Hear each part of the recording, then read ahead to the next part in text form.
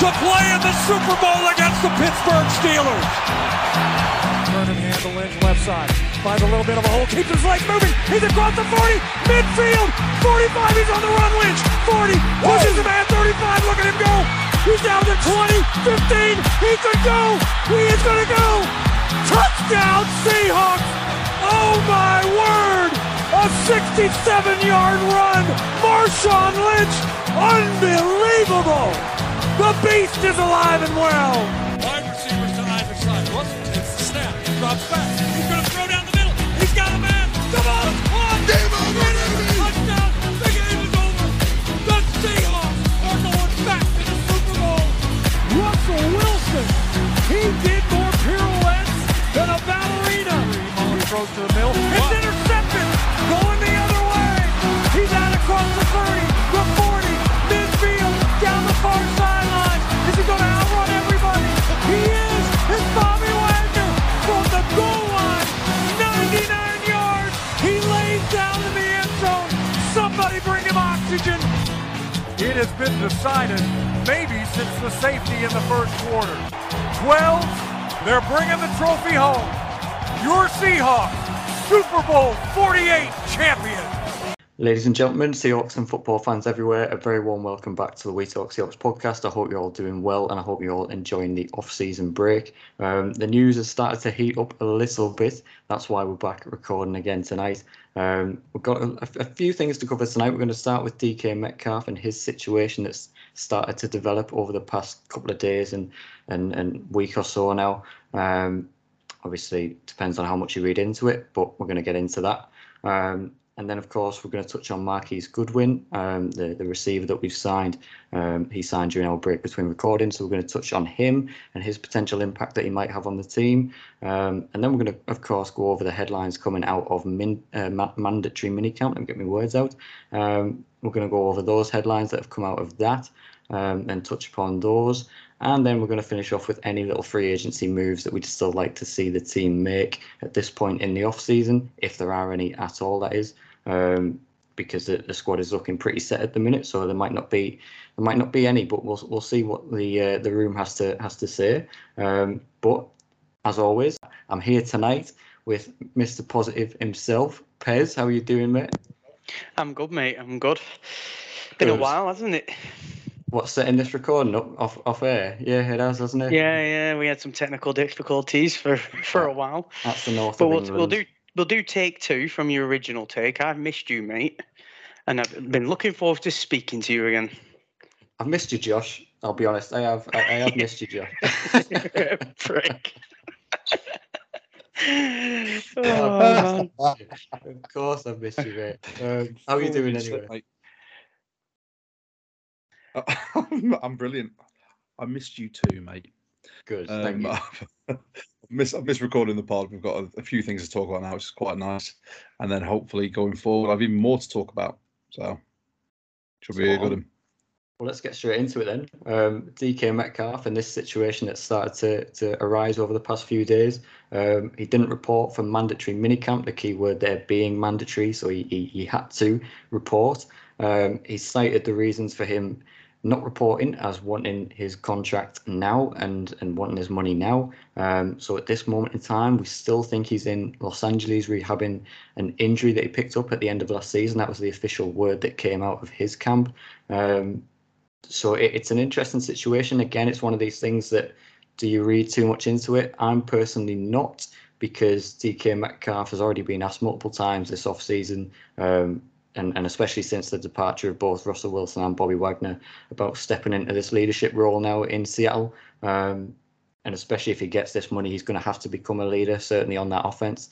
And he's already said that that's something that he's going to embrace and looking forward to taking on that leadership role, that captain kind of role in Seattle now. So to me, he's not giving off any vibes that he doesn't want to be here. He just simply wants to get paid and wants his contract extension. And I think we can all agree that he's earned that. Like I said, I don't think this has been helped with Cooper Kupp's contract extension that he signed in the past couple of days as well.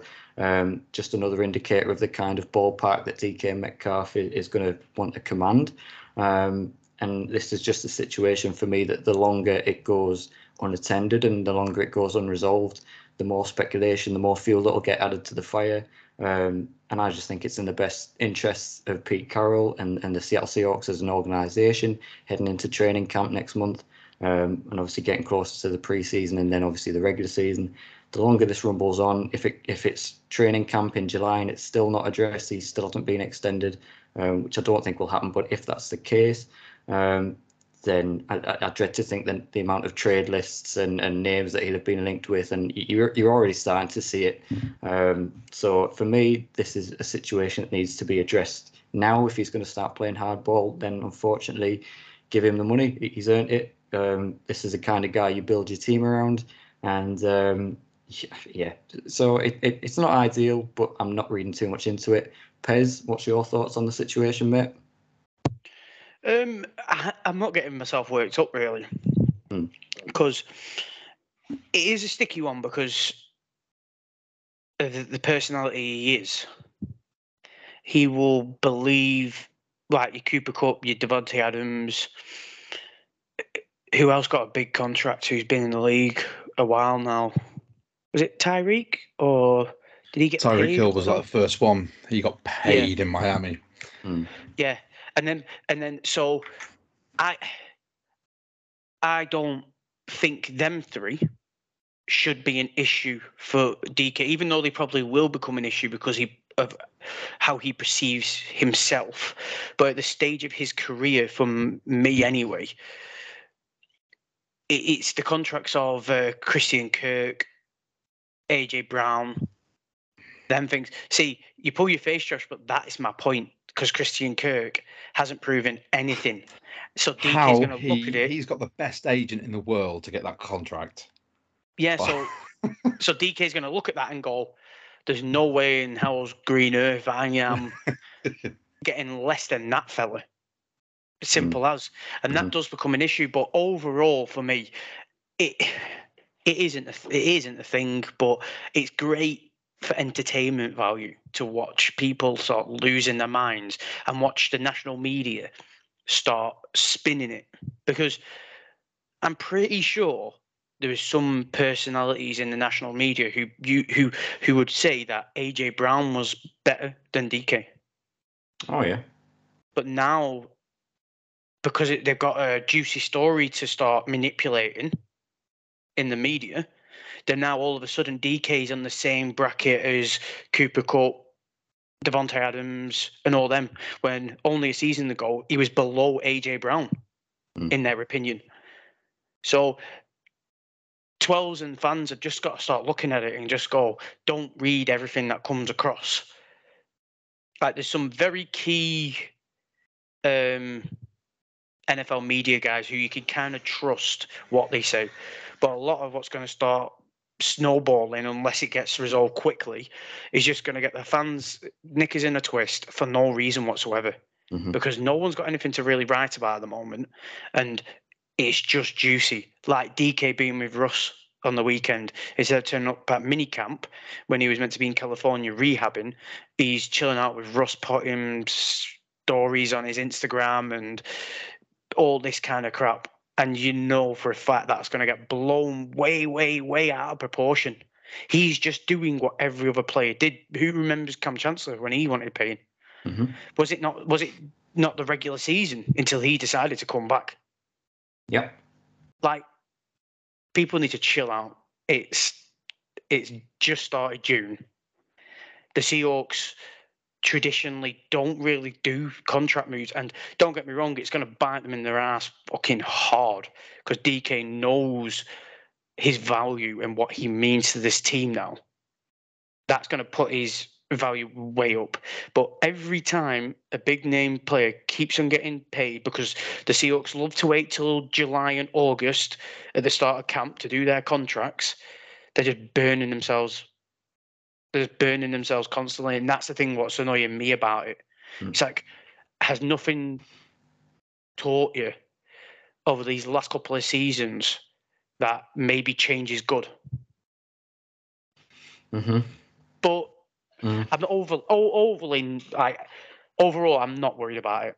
He'll sign his contract. We will probably look at it and go, oof. But it's like you said, James. He should get paid what a leader of a football team should be worth. Yeah. That's what they're saying he's going to be. That's what they're saying he needs to become. So they need to pay him. But then he needs to step up and start being a leader. Not really a great first example, but I don't think there's a single player on that team who would hold what he's done against him. No. They all do it. They're all human. They all need to look after their own person. Because let's face it, like we spoke about multiple times on this pod, the Seahawks can be the kind of franchise who doesn't really give a shit about the legends. So that's my opinion. It's an interesting one, Josh. What's your thoughts on it, mate?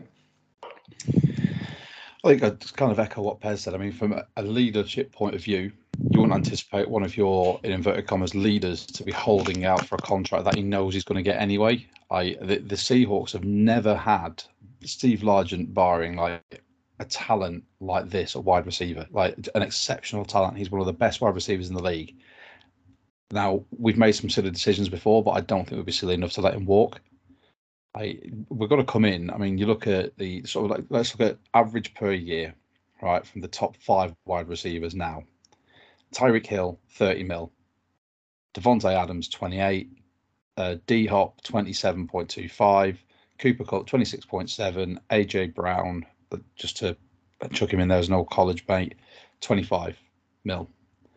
You're going to be looking, he's going to be around over that 25 mil mark. It's not like we haven't got the money. We've got it because we've just made more cap space by restructuring Shelby Harris. And then the cap goes up next year and subsequently the year after due to all the TV deals coming in. So it's not like we can't afford it. It's just, this is just the infuriating thing of the way the Seahawks do business. Whereas other people go, just lock him up now. Just get that money in his bank and get him at training camp, get him working with the young wide receivers, really proving what a leader is. Because at the moment, we don't know who the captain's going to be. So he needs to be out there proving it, in my opinion. He'll get paid. He's got to get paid. Obviously, at the moment, I think a lot of it is this whole Instagram story with Russ and Sierra is him just trying to light a fire under people's asses and saying, look what could happen. But at the moment, I don't know. He'll be back. He's got to be. You know, he's still got a year left of his rookie contract. He's got to be back at some point anyway. And then I reckon there's beavering away in the background trying to get him what the Seahawks feel he's worth and what he feels he's worth and meeting in the middle. So, yeah, again, I'm not worried. I think it'll happen. He's too big a player in this organisation not to be. He's now the face of the franchise. So, yeah. And that's the thing for me is as well. Now with Russell gone, with Bobby gone, you know, we are lacking faces as a franchise. And to have a talent like DK, you've got to build your team around these guys. And it's also, for me, a case of, normally we'd say about, well, you could get good draft capital for him. You could get a couple of first-round picks. We don't really need that now. Now with that Russell Wilson trade, we've got 2 first-round picks next year. We've got, I think, 2 second-round picks again next year. So we're quite sorted really for good high-level draft capital. So unless it was another top player in return, it wouldn't even, the appeal of 2 first-round picks, it doesn't appeal to me anymore. Even register. No, because we've got these, you know, 3 first-round picks that we've had in this draft and then into next year's as well. So you don't need really first-round picks at this point if you're the Seattle Seahawks. So it doesn't really make sense from a draft capital perspective. It makes total sense from building a new team. Go on, Pez. I was just going to, I wasn't trying to cut you off. I was just going to jump in and echo what you said about seeing people saying about, oh, just trade him. If he wants to be like that, what's happened to this fan base? Like, what has happened to part of this fan base? Is this just like the newer, younger fan base who have followed since the Super Bowl years, who just kind of one-track minded? It's like, are you insane? Just trade him. If he doesn't want to be here, trade him. We're rebuilding anyway. Like, I've only been watching since 2010, but that was when Pete first came in and rebuilt this team. So I sat on a game, my very first game in 2010, and they lost, and it was shite for your first experience, right? Did he not realise you get rid of DK? What do they reckon the season's going to turn into with a Geno or a Drew? at quarterback without an absolute safety blanket of a 6 foot monster like him. Literally, them two. Gino showed it last year. He can literally make DK very relevant. Mm-hmm. And from what we've seen from Drew, but we're going to get on with OTAs and stuff, he can throw a pretty sweet ball. Understandably, no pressure. The things what people have question marks about him is the things we've not seen from him yet. But at this moment in time, and then you take DK out of that situation. What do people think is going to happen? Well, we'll look at that 98-yard touchdown drive that ended with Gino to DK. If you take DK out of that lineup, Gino's not going on a 98-yard touchdown drive, in my opinion. Like, we talked about how much sort of DK can help, how much he can elevate the quarterback play as well, having a receiver like that. Like, if it's all in the best interests of Drew Lock playing well this year, then we need DK Metcalf on the field. He's a 1,500 yard receiver, practically. Like, you just don't replace these kind of guys. And also, what people, these trading warriors on their thingy, and all these other fans who are getting carried away with him being with Russ and like getting overly carried away, like them two have a really close bond because of when he first came into the league. That's not going to change just because we're all a bit fucking pissy about Russ leaving or whatever angle you want to come from.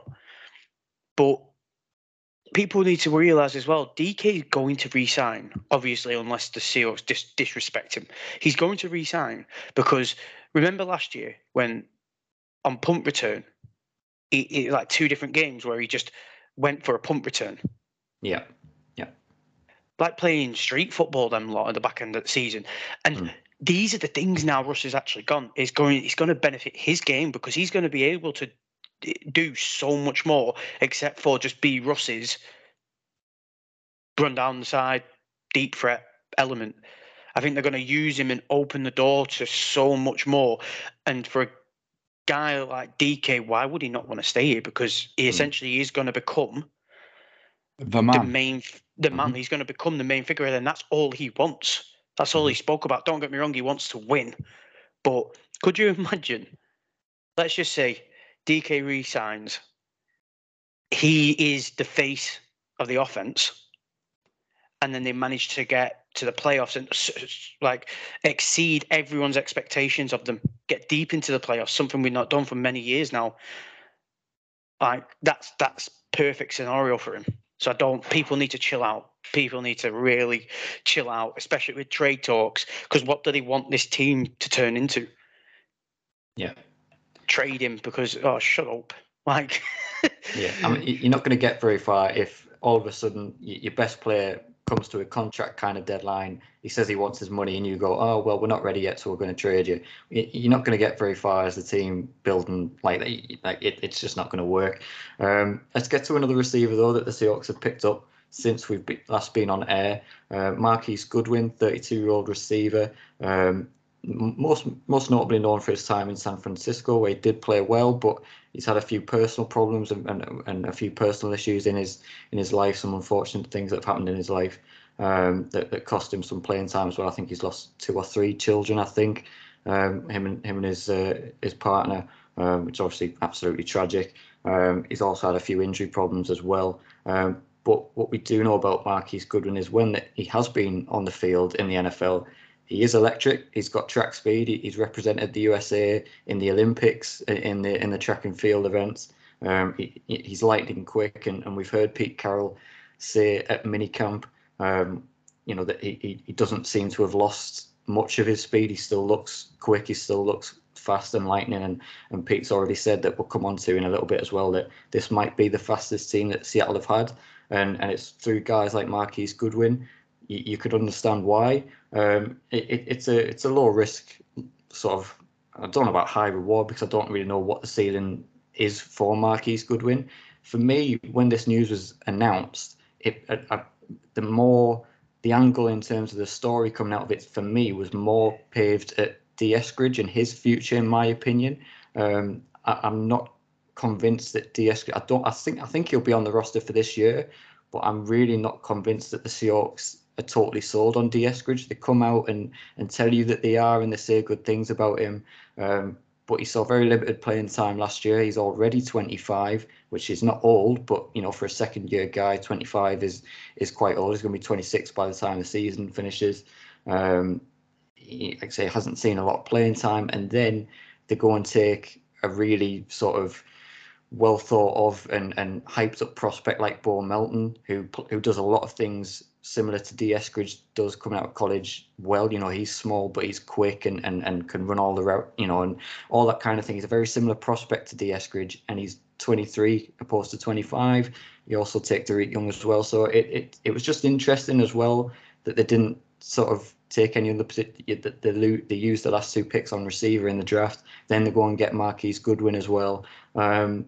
Something doesn't sit right for me there. I know they're just trying to beef up the roster ahead of training camp and get the competition going at receiver, but they've already got a number of guys there like Penny Hart, Cody Thompson, Cade Johnson, Aaron Fuller. It's not like they necessarily needed to go out and get all these guys just to beef the roster up ahead of training camp for competition. I think they've drafted these guys and signed Goodwin, to potentially take that spot. And this for me, this really just doesn't spell great things for Eskridge, in my opinion. It's not reading well for him, in my opinion.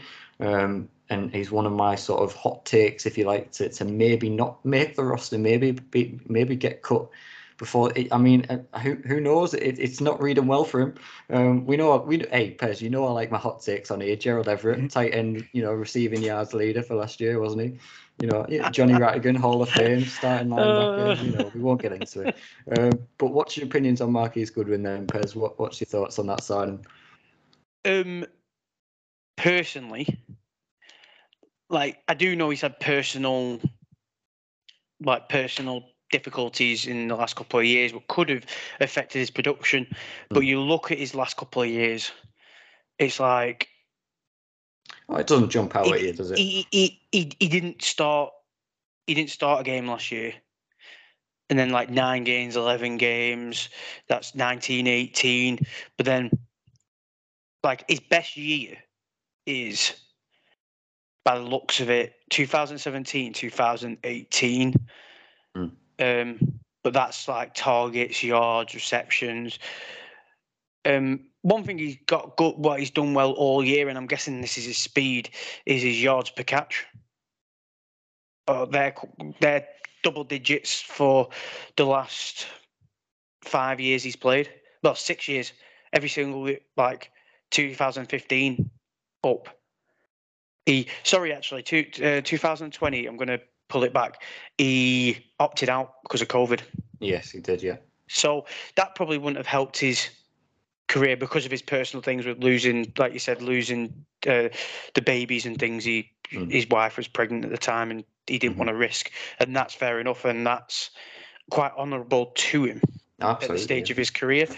I just see him personally as he's one of them Pete pickups who, if anything, he was brought in to help Eskridge, not to hinder Eskridge. You look at, but in the same sense, look, we're going to get onto OTAs and things like that. He has stood out. Yeah. Yeah. He has been standing out in that group, and we've got a very deep group of receivers. I just feel like he is a camp guy, maybe, practice squad, elevation. He's certainly a veteran presence, really, when you look at that receiving room. Other than Tyler Lockett, that's a really young receiving core that we've got, which is obviously good, for the long term, but there aren't really many veterans at that position, you would say. So is it that, I don't know. It just depends whether they're going to break the mold, really, doesn't it? Because they normally take 4 wide receivers. And at the moment, we have Eskridge, Aaron Fuller, Goodwin, Penny Hart, Cade Johnson, Tyler Lockett, Bo Melton, DK Swain. Bloody list goes on here, Jesus. And that's what I'm getting at with Eskridge being potentially released, because when you actually look at that, if they're going to take 4 receivers, you've got DK and Lockett are your logs. You're not going to not cut Freddie Swain. He's going to be on the roster. So then it's really potentially a battle between Bo Melton, Derek Young, D. Eskridge, Marquise Goodwin for that 4th and maybe 5th spot at a push. And I'd like to see Bo Melton on the roster. They do have an issue. They have an issue this year where my feeling is they're going to carry more wide receivers than they have done any other year, because you cut Bo Melton and Derek Young, you will not get them back. They'll get claimed, because Bo Melton, a lot of people coming out of the draft are saying he's one of the steals. The Seahawks got a proper steal with him there. So. I do know what you mean, and it's his injuries, because you look at all them players. But do you know what it is? It's just it is what it is every single year. Penny Hart and Cody Thompson, yet again, are standing out in OTAs. But even though I had a thing with Penny Hart, when I watch him, I do like him. I like how he plays. I like how he runs his routes and things like that. But realistically, I think he might get cut and be cut this year. Well, he's lost his connection with Russ now, hasn't he? That was the only thing keeping him on the roster, really. Yeah, but you could joke about it, but he's the one standing out yet again. He's the one standing out yet again. Yeah, so is that just a thing? It's easy to stand out not wearing pads, and you're basically catching against ghost defenders. This might be a thing. It might be because literally they just perceive him as a practice squad guy, so they give all their practice squad guys a chance. But I think he's been here too long now. It's hard because you look at the list and it's like, where does Goodwin fit in? Unless they keep him on the roster on special teams to do returning. I think, I agree with what you said there. For a change, Pez. I think he's there we go. We're growing as a pod. I think he's been brought in as a veteran presence. He was a free agent. You bring him in. Obviously, you look at his speed. You look at the fact he's been in the league for 7 years playing. He's in there to teach these young players how it's done. He has been shining in OTA. You can't in mandatory camp as well. You cannot take that away from him. He's fighting for that roster spot, but. Like I said, look at the average age of the receivers we've got now. Like James Lee, you have said it as well. I don't see having a 31-year-old receiver who, looking at his stats, he's not exactly a touchdown machine. There's pointless carrying him there just for the sake of having him there. He might be practice squad. They might release him and then possibly say look, just be ready just in case. I don't see it. I think people unfortunately Penny Hart, your Thompsons, Cade Johnson, those people are again going to fall by the wayside in the practice squad. It's going to be Derek Young and Bo Melton that'll probably go through with Swain, Eskridge, DK and Lockett. That's it. I can't see anything else past that because, like Pez said, if we let the rookies go into training camp, they'll get picked up off waivers. That's it. Done. Not going to see them again. And I think having someone like Goodwin in, as good as he's been in camp, I think we're just trying to build too young of a roster to take forward now, just to carry a 31-year-old first year on the team who hasn't got the historical production. Fair play, his average yardage per catch is decent, but do we need it? Is he actually going to see enough playing time to produce that? I don't think so. I really don't. Fair play to the lad. He's trying hard, and every report I've read and everything I've listened to has said that he's really trying to show he can be a leader and he can sort of tell people his experiences and help coach young lads up. But that's it. I think that's all we're going to get out of him. It'll be sad because he's obviously had problems, and I don't envy him for it. And he's fought through them, but no, cut or practice squad. That's it. Bosh, done. And also, just to echo what Josh is saying there on the yards per catch, if that's the only thing you can really say for him, then you just pull up Tyler Lockett's stats since he's been in the league. Exactly. Pretty much exactly the same, if not better, consistently since 2015, every single year, and is touchdowns are there as well. So he's got the yards per catch, and he's got 10, 8, 10, 8 with his last 4 seasons. Good wins, like great yardage guy, but then it's like 1 touchdown, 2 touchdowns. I just don't see where there's a place for him at all. Yeah. It's an interesting one. Leader as well, like Josh said.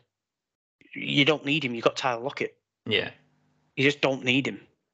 Yeah, like I say, like you said, Pez, he has the feel of just being a depth for training camp kind of guy. See how he does. Bit of a veteran presence, maybe mentor a few guys and maybe try and sneak him on your practice squad, maybe just release him. It's going to be something along those lines.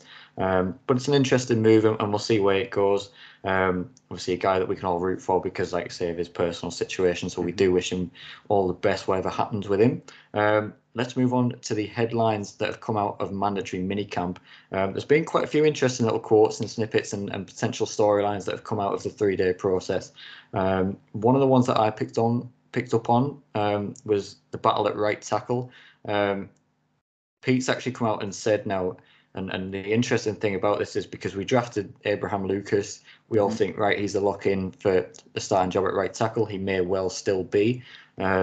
I think we all still expect him to be the starter come week 1.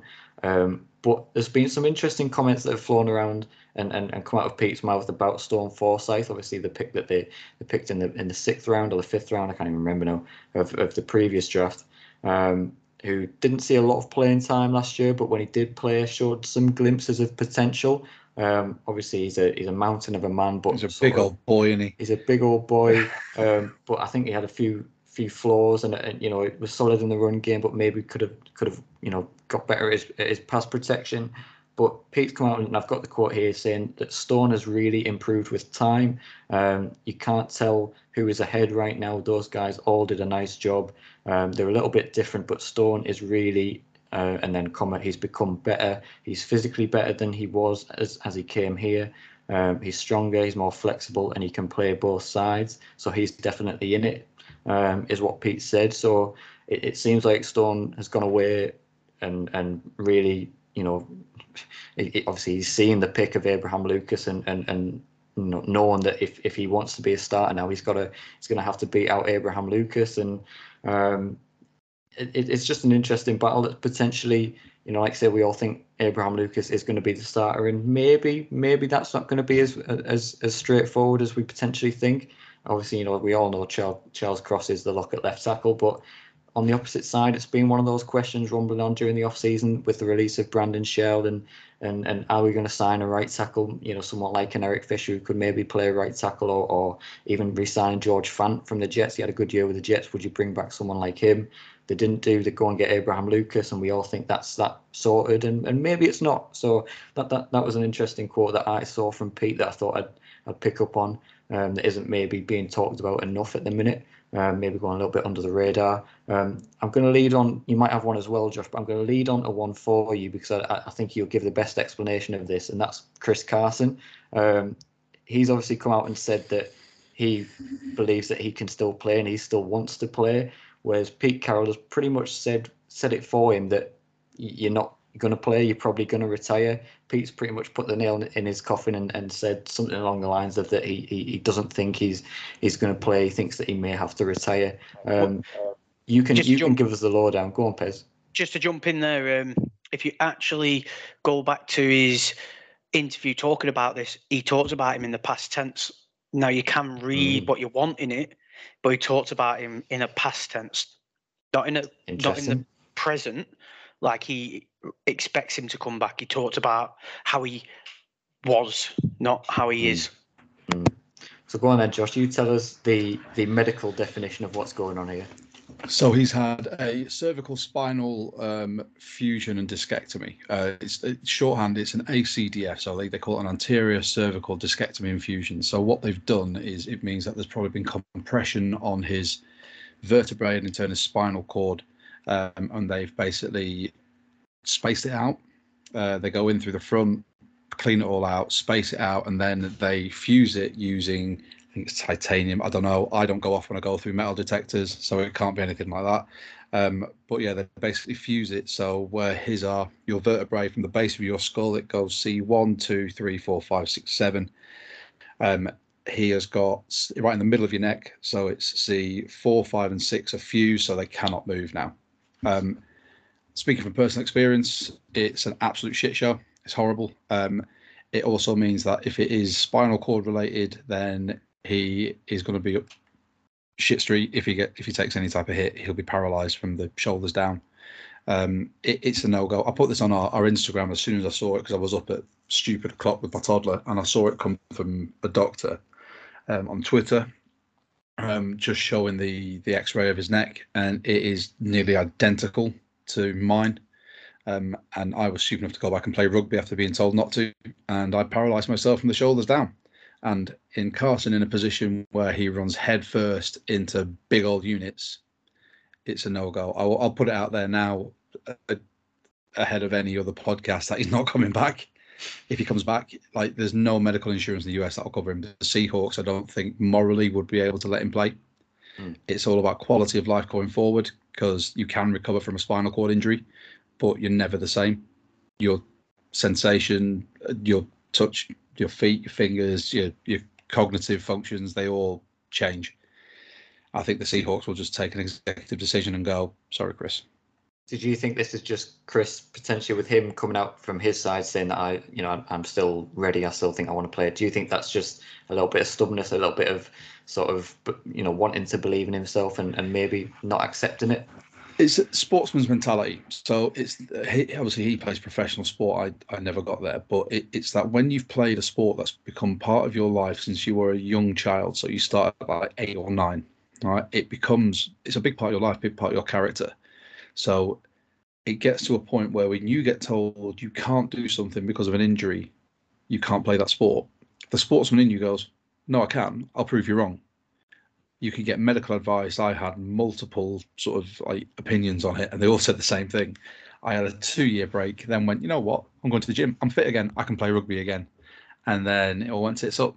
And that was really chance for me. I probably could have got away with it, but Chris Carson in his position, there's no way on God's green earth, if he went back to playing football at running back, would he end up walking off a field at some point. It will take one knock to the top of the head, one knock to give him whiplash or anything like that. Could sever his spinal cord. It's not worth it. I mean, I know as a sportsman you want to go back and play. It's a game you love, but just don't do it. Just don't do it, Chris. It's not worth the rest of your life.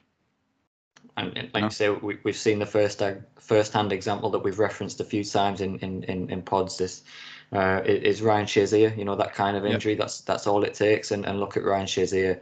And he didn't have Chris Carson's surgery. He didn't have anything like that. And it just shows it can happen to anyone, let alone someone who's already had a form of spinal surgery. So it's just and like I say, they've taken Kenneth Walker now. They've got a potentially fully healthy going into the season, Rashad Penny. They've got guys behind him as well. And like I say, running back is such a replaceable position in the modern day NFL. It's really not worth it. And like you say, it's not worth it for his health, plain and simple. I don't know if you had another headline that you wanted to get on out of camp before I put that one into your mouth, Josh. If you want to touch upon anything else. I mean, from camp, the biggest thing I wanted to bring up was sort of everything I read about Mafe in training camps. It's just superlatives from coaches, from players. He got comped to Cliff Averill. Yeah. Now that's pretty high praise indeed. Yeah. And this kid's come straight out of Minnesota, and he is lighting up the training pitches, and it gets me really excited, because when you look at who we thought we were going to have as our starting outside linebackers, and then he comes into the mix, and you think, actually, that's going to be a healthy competition there. I think Darrell Taylor's going to be number one, but between Nwosu and Mafe, that's a healthy place to be in from an outside linebacker point of view. That was my biggest takeaway, and that's what's got me the most excited. The Eskridge thing we touched on before, and he's just having a Rashad Penny type of off season where he just can't get fit. Yeah, it's like we had one of our Twitter followers So one of the things he wanted to say was hamstring injuries. We've got 4 or 5 players that are currently out with hamstring injuries, and no one can say why. I don't know if it's the fact they play on those 3, 4, 5G, whatever they are, pitches, whatever reception they get on them anyway. If they play on them and that has a problem with it, if it's just a lack of conditioning, if it's just a historical thing where people aren't working on them throughout like college, but that just seems to be a really prevalent injury. And it's constant. Like Penny was prime for it. He always had tight hamstrings of some time. He was out for a little bit during training camp. It concerns me a little bit, and I'd love to see why it's happening and have someone do a bit of root cause like analysis on it to see why all these people are out with tight hamstrings before one of them gets a proper tear and they're out. So they were the main things for me from training camp. Everything I've seen, I've actually been a bit excited about. There's like a sense of the unknown, even the Gino and Drew Lock stuff. It's there's a lot of positive vibes coming out of the camp. I must say, Pez, you're smiling there, you're grinning there. Is the mention of Geno Smith? Is that your headline? Is that the quarterback battle that you want to touch on? I was going to. Like it's the main thing, isn't it? It is the main thing to talk about. It is all positive and it does get you excited. It's right, and any regular listeners will know. Like I bash Pete to death, and I biggest fan. What are you on about? Like I said, it's proved me wrong season when it comes to Pete, and it's the fact that I don't dislike the guy, and I'm not saying he's a bad coach. It's just when he comes out in his interviews and it's all positive and it's rah rah yeah, and everyone gets all buzzing and excited, I just tame my excitement on it all, because we know what Geno Smith is, and we also kind of know what Drew Lock is. Now, yeah, if you want to go down the narrative of Drew Lock's not been given a fair shake, I can get on board with that. I can get on board with that all day long. Like I agree with Josh. What's done is done now. We need to look forward, and I do really hope, like I said, that Pete can make it work with one of these two, and he can prove me wrong, prove a lot of people wrong, and just get back to what he did at the very beginning. Get out of Rush's shadow. Rush gets out of Pete's shadow. And then hopefully Pete can get back to his good old self. But, yeah, like the quarterbacks, I don't rate Geno Smith. Like, I just don't. Like, he had a really good game against Jacksonville, but stop. Okay, fucking Jacksonville. If I listen to another fucking podcast, Jacksonville, I can't walk properly. Another game. If I listen to another podcast or read another tweet about, but Geno's game against Jacksonville, I reckon my 3.5-year-old son could go on the field against Jacksonville and do a really good show. Like, let's talk about when he bottled it against the Rams. Let's talk about when he bottled it against the Steelers. Let's talk about when he comes up to a big... Geno Smith is who Geno Smith is. This team... Let's talk about him losing starting QB roles. You know, he was drafted, was thrown into the Jets, and then got binned off by the Jets for being shit. How shit do you have to be binned off by the Jets? Right. Jesus. Exactly. And this team have had him for numerous amounts of years now. Like, personally... And I know we off air we talked about we were going to save the QB battle, but at the end of the day, it's what everyone's talking about. You can't just not talk about it. So for me personally on the QB battle, I don't actually think it's a battle. I don't think it's an even footing. I think it's Drew Lock's to lose. If he doesn't get rolling straight away, like they're saying he is getting rolling straight away, and he's getting more and more acclimated and he's looking more and more confident and things like that. If that carries on and that snowballs, Geno Smith doesn't have a chance. It's going to be a £7 million bench warmer. I said we're double bed for me. He is, though. But He is, man. If Baker Mayfield hypothetically was to come in, who would they cut out of Drew Lock and Geno Smith to replace? Geno Smith. Geno Smith, absolutely. Geno You keep two young QBs, wouldn't you, and let them duke it out? Yeah, but then also coming out of it as well, Pez, to back up your point, he's also Pete's come out and said that Noah Fant is potentially had the most electric and the best and most impressive camp of anyone, and who was one of Drew Lock's favourite targets in Denver. Noah Fant knows Drew Lock, has a connection with Drew Lock. It makes too much sense, and he's part of the trade package. You've got to use him. I'd just like to say, So, big up to that 12 man North who actually tweeted us about his input on this, and he pinpointed Fant, Mafe, and another one I think we need to discuss is Tariq Woolen. Yes, guy, I'm always up for a chat. That guy long and fast. Yeah. As basically what Pete Carroll said. 1 minute before we move on from the QB thing is anyone who disagrees with my thinking that it's Drew Lock's to lose, no matter how they want to spin it to the media, is just go and listen to the comments on Drew Lock. Go and listen to them speak about Drew Lock the whole time from that trade. Who wanted him in the trade? It was Pete and John who asked for him to be put in the trade. Realistically, they could have gone for Jonathan. They could have gone for Javonte Williams if they really wanted to. But maybe, like, obviously at a less value of draft capital, but they're the ones who asked for Drew Lock. Mm-hmm. Like, and then look at how they talk about Drew Lock and look how they talk about Geno. Well, Geno is the runner at the moment because he is more acclimated to the team. Oh, but Drew Lock's looking amazing day by day. Just go and look at and listen to the wording of how they talk about both quarterbacks. Come back to me and tell me I'm wrong. Tell me that I'm wrong. My biggest gripe with that, if you will, is that but Geno might have the upper hand because he knows the system. He could know the system as much as he wants, but the fact of the matter is he's not as good a QB as Drew Lock's got the potential to be. So are you going to risk someone who doesn't potentially know every single running route or every single play for a higher upside, or you're going to get a mediocre QB who's bounced around and has been the backup to Russell Wilson and had a couple of decent games to come in and try and win you football games because he knows the playbook? Are you bollocks?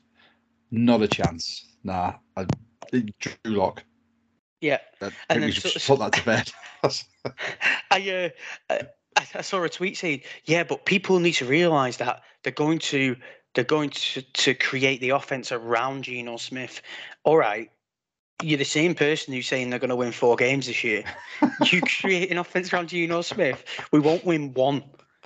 It will take one singular game for the whole league to go, all right, this is easy. like I don't like Teddy Bridgewater, like I've stated, 2-glove Teddy. He is a poor man's 2-glove Teddy, because at least Teddy can come out and shock a few people for 3 games and then get found out. I reckon Geno just gets found out straight away. Yeah. He's been in the league long enough, he's had 2 bites of that cherry. It's never going to happen. He's never going to be a full-time starter. It was like, we'll give you $7 million because you know how to hold the clipboard and you know what's happening. If Drew Lock goes tits up, then halfway through the season, we'll probably put you in one last hurrah, and then you're out the door when it comes to next year's draft. Job done.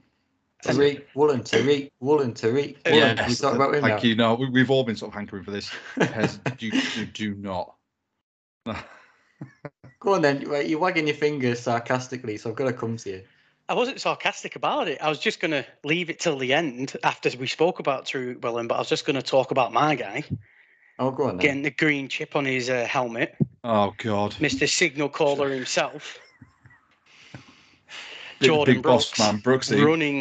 running the show now. My guy. Oh, I'm excited. Tariq Woolen. There we go. Woolen. There we go. Now we can talk about it. Now we're on to it.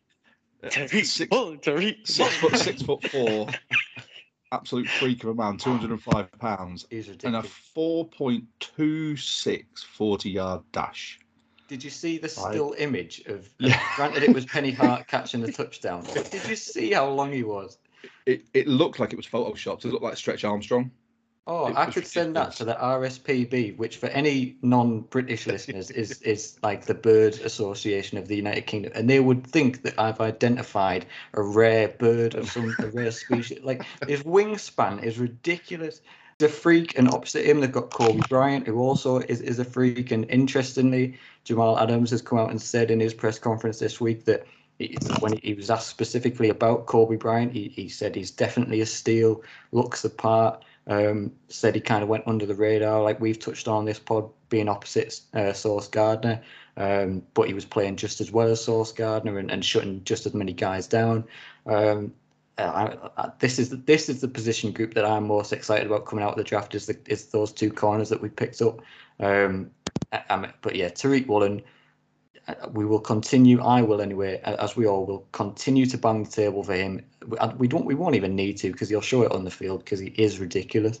But Tariq Woolen, my God, I can't wait to see him in training camp when the pads come on, and just see him being physical and flying around. And there's nothing better than, especially in Seattle when we're accustomed to it in the Pete Carroll era, seeing these long, rangy, ball hawky, hard hitting cornerbacks playing lights out football, and I think that's what we're going to get with Tariq Woolen. Might be a slow process because obviously he is quite raw, and I'm not going to say he's going to come in and be an all pro straight away, but he looks the Give him part. a year. Give him a year. I've been watching highlight videos of him, and the thing that the drum I've been banging about our cornerback room based after last year's play is that I just want us to have cornerbacks who are going to hit people and make them scared to run at them. Now, Tariq Woolen with that freak speed, and you look at some of his highlights, it is him closing down a 10, 15 yard, gap and absolutely folding someone. And it's exciting to think about the potential. I don't want to hype it up too much because we've done this before. Like, your bloody Rashard Pennies, your Thomas Rawlses. There's loads of people out there that they've all the potential in the world, but sometimes just doesn't click. Now this guy's a rare freak, where he's got that size, weight, speed. Normal people don't have that. I'm sorry. It's like he's made in a lab. Oh, he makes you realize. It makes you realize and remember that you were born from the shallow end of the genetics pool. Yeah, really, exactly. Yeah. Shallow end of the gene pool. Yeah, it's ridiculous watching some of the stuff that he does, and you think that he's so raw as well. It's when I said he was born like in a lab. I think it was a lab that was probably commissioned by Pete Carroll to give him his perfect prototype of a cornerback. It wasn't made in Hawkins, for a bit. Yeah, I'm strange that he wasn't made in that lab. Nice. That was a nice little reference. Yeah, I would have loved to have seen the video of in the press conference where they said that the overthrown ball, and he's like striding after. I would have loved to think that's like a cheetah chasing its prey in the wild. I bet just striding. But it's when you think about having players like that, like you then don't have the fear of playing people like your Tyreek Hills who can burn pretty much any cornerback in the league. When you've got someone like that, like I said, give it a year when he actually knows how to play, and Pete spent some one-on-one time with him and stuff like that.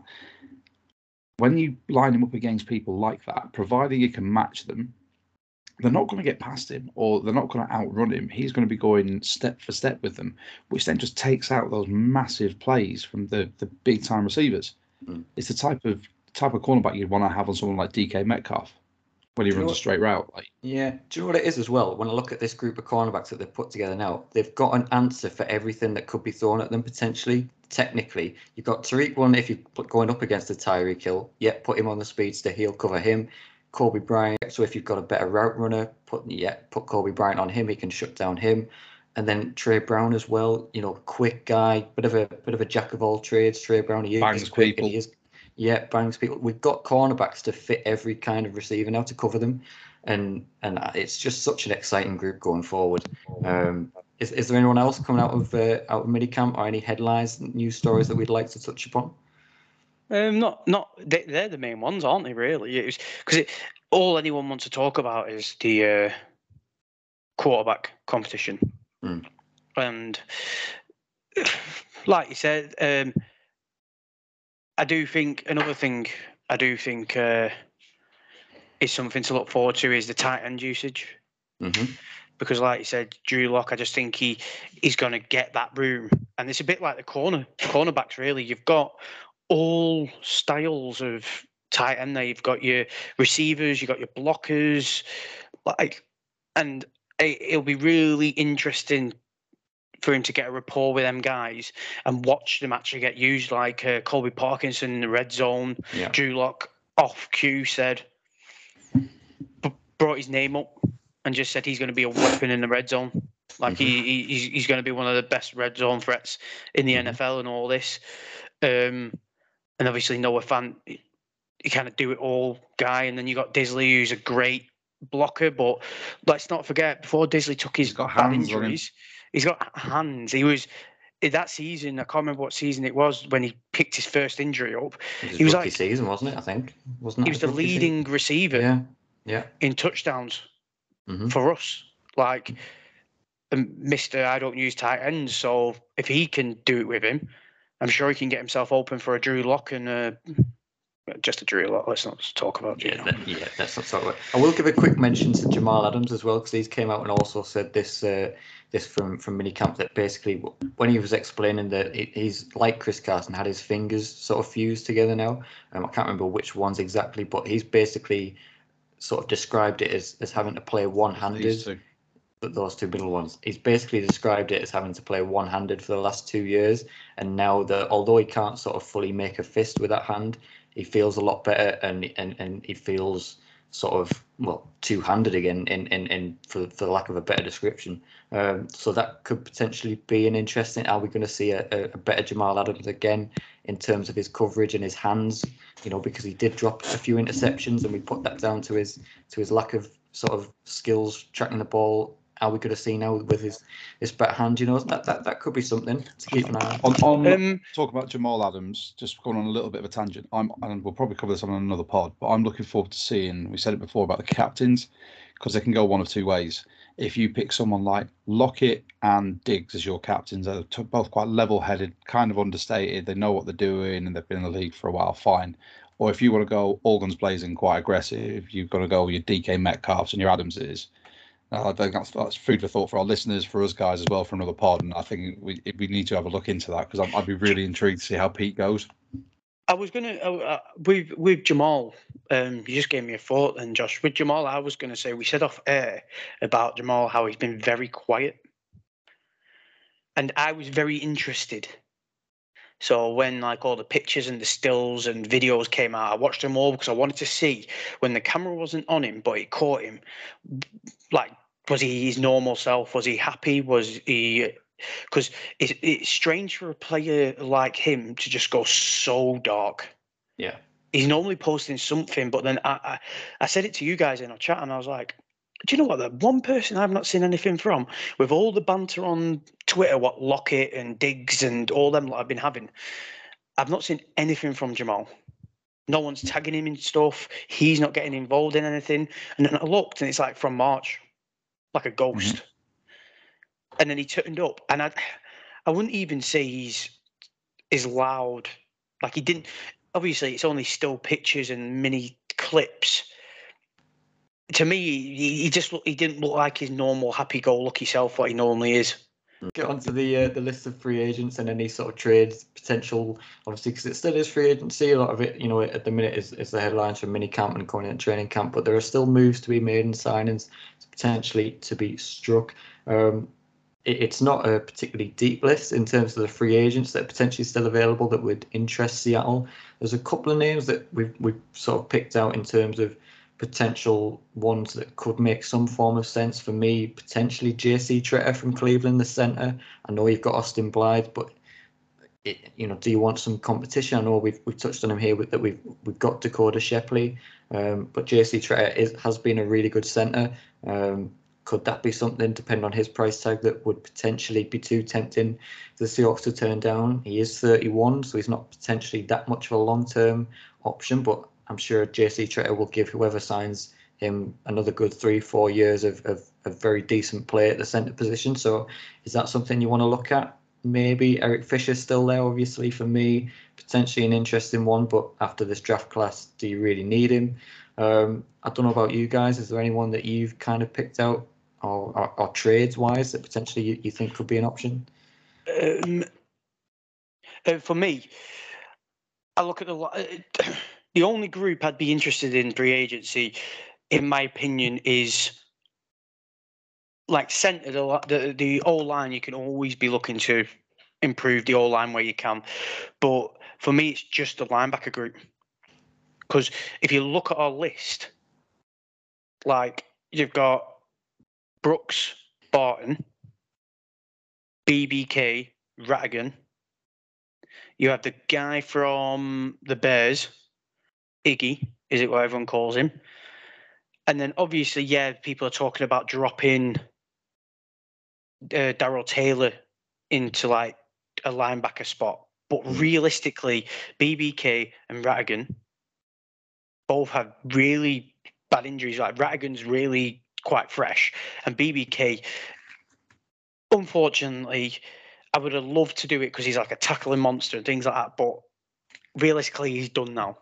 Aaron Donko? I know Token. He's a token for when we go to Germany. Like, 100%. The international. How many international player pathway players make it into full-time rosters? Christian Wade was one of the most electric professional rugby players in England, and got through the international player pathway. Went to Buffalo, scored a 60-yard touchdown with his first touch of a ball, and still didn't make the active roster. Went practice squad, cut. Now Aaron Donkor, people say he's all right and he's improving, but that everyone improves every single year. You want to do if you're a professional athlete. If you're not improving under a professional sort of performance director or training, you don't deserve to be there anyway. I'm with Pez. My choice would be linebacker, but I'm waiting to see what he says. Realistically, Donkor is going to go to the European League of Football, essentially, isn't he? He's got one more year as a free roster spot, and then realistically, he's probably going to get cut. XFL? And then, something like that? Maybe the XFL. It's the graveyard of ex-NFL players, so it could work if he went that way. I just don't see him making an active roster. Yeah, so he'd probably go back to Germany and play in his home league, what seems to be getting some decent traction in Europe. So probably, I'd imagine he'd go and do that. But I'll just get on to a few players who have highlighted who, as far as I'm aware, are still free.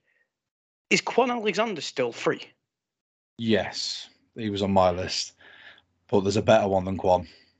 See, based on the tackling numbers, I'm looking at kind of veteran presence to help the group, and you got Anthony Hitchens, who used to be the Chiefs captain for many a year. He's still not re-signed. Deontay Hightower, Quan Alexander, and just Anthony Barr, I think, is still there from the Vikings, the ex-Vikings linebacker. Anthony Barr, and they're the kind of ones I was looking for. They're the ones I'm kind of looking at just because of their leadership. Now, Quan Alexander's very unrealistic because he's going to cost far too much. He's only 27. Whereas you look at Anthony Barr and you bring in the Quan Alexander, you're almost then saying that how much faith do you have in Jordan Brooks? Because that's the kind of level Quan Alexander is, in my opinion. Whereas you get an Anthony Barr, who's an aging player, a Deontay Hightower, a Hitchens, them aging players who can just help the younger guys grow. They can like Anthony Hitchens at 30, he can come in and he can help Jordan Brooks grow into the signal calling leader of that defense. Yeah. I think if you were to bring in a Quan Alexander, he's going to command a starting role, isn't he? Whereas if you bring in an Anthony Barr at 32, or like you said, a Hitchens at 30, they're probably going to be content with a squad depth role, a rotation role, not going to be demanding to be starting every down.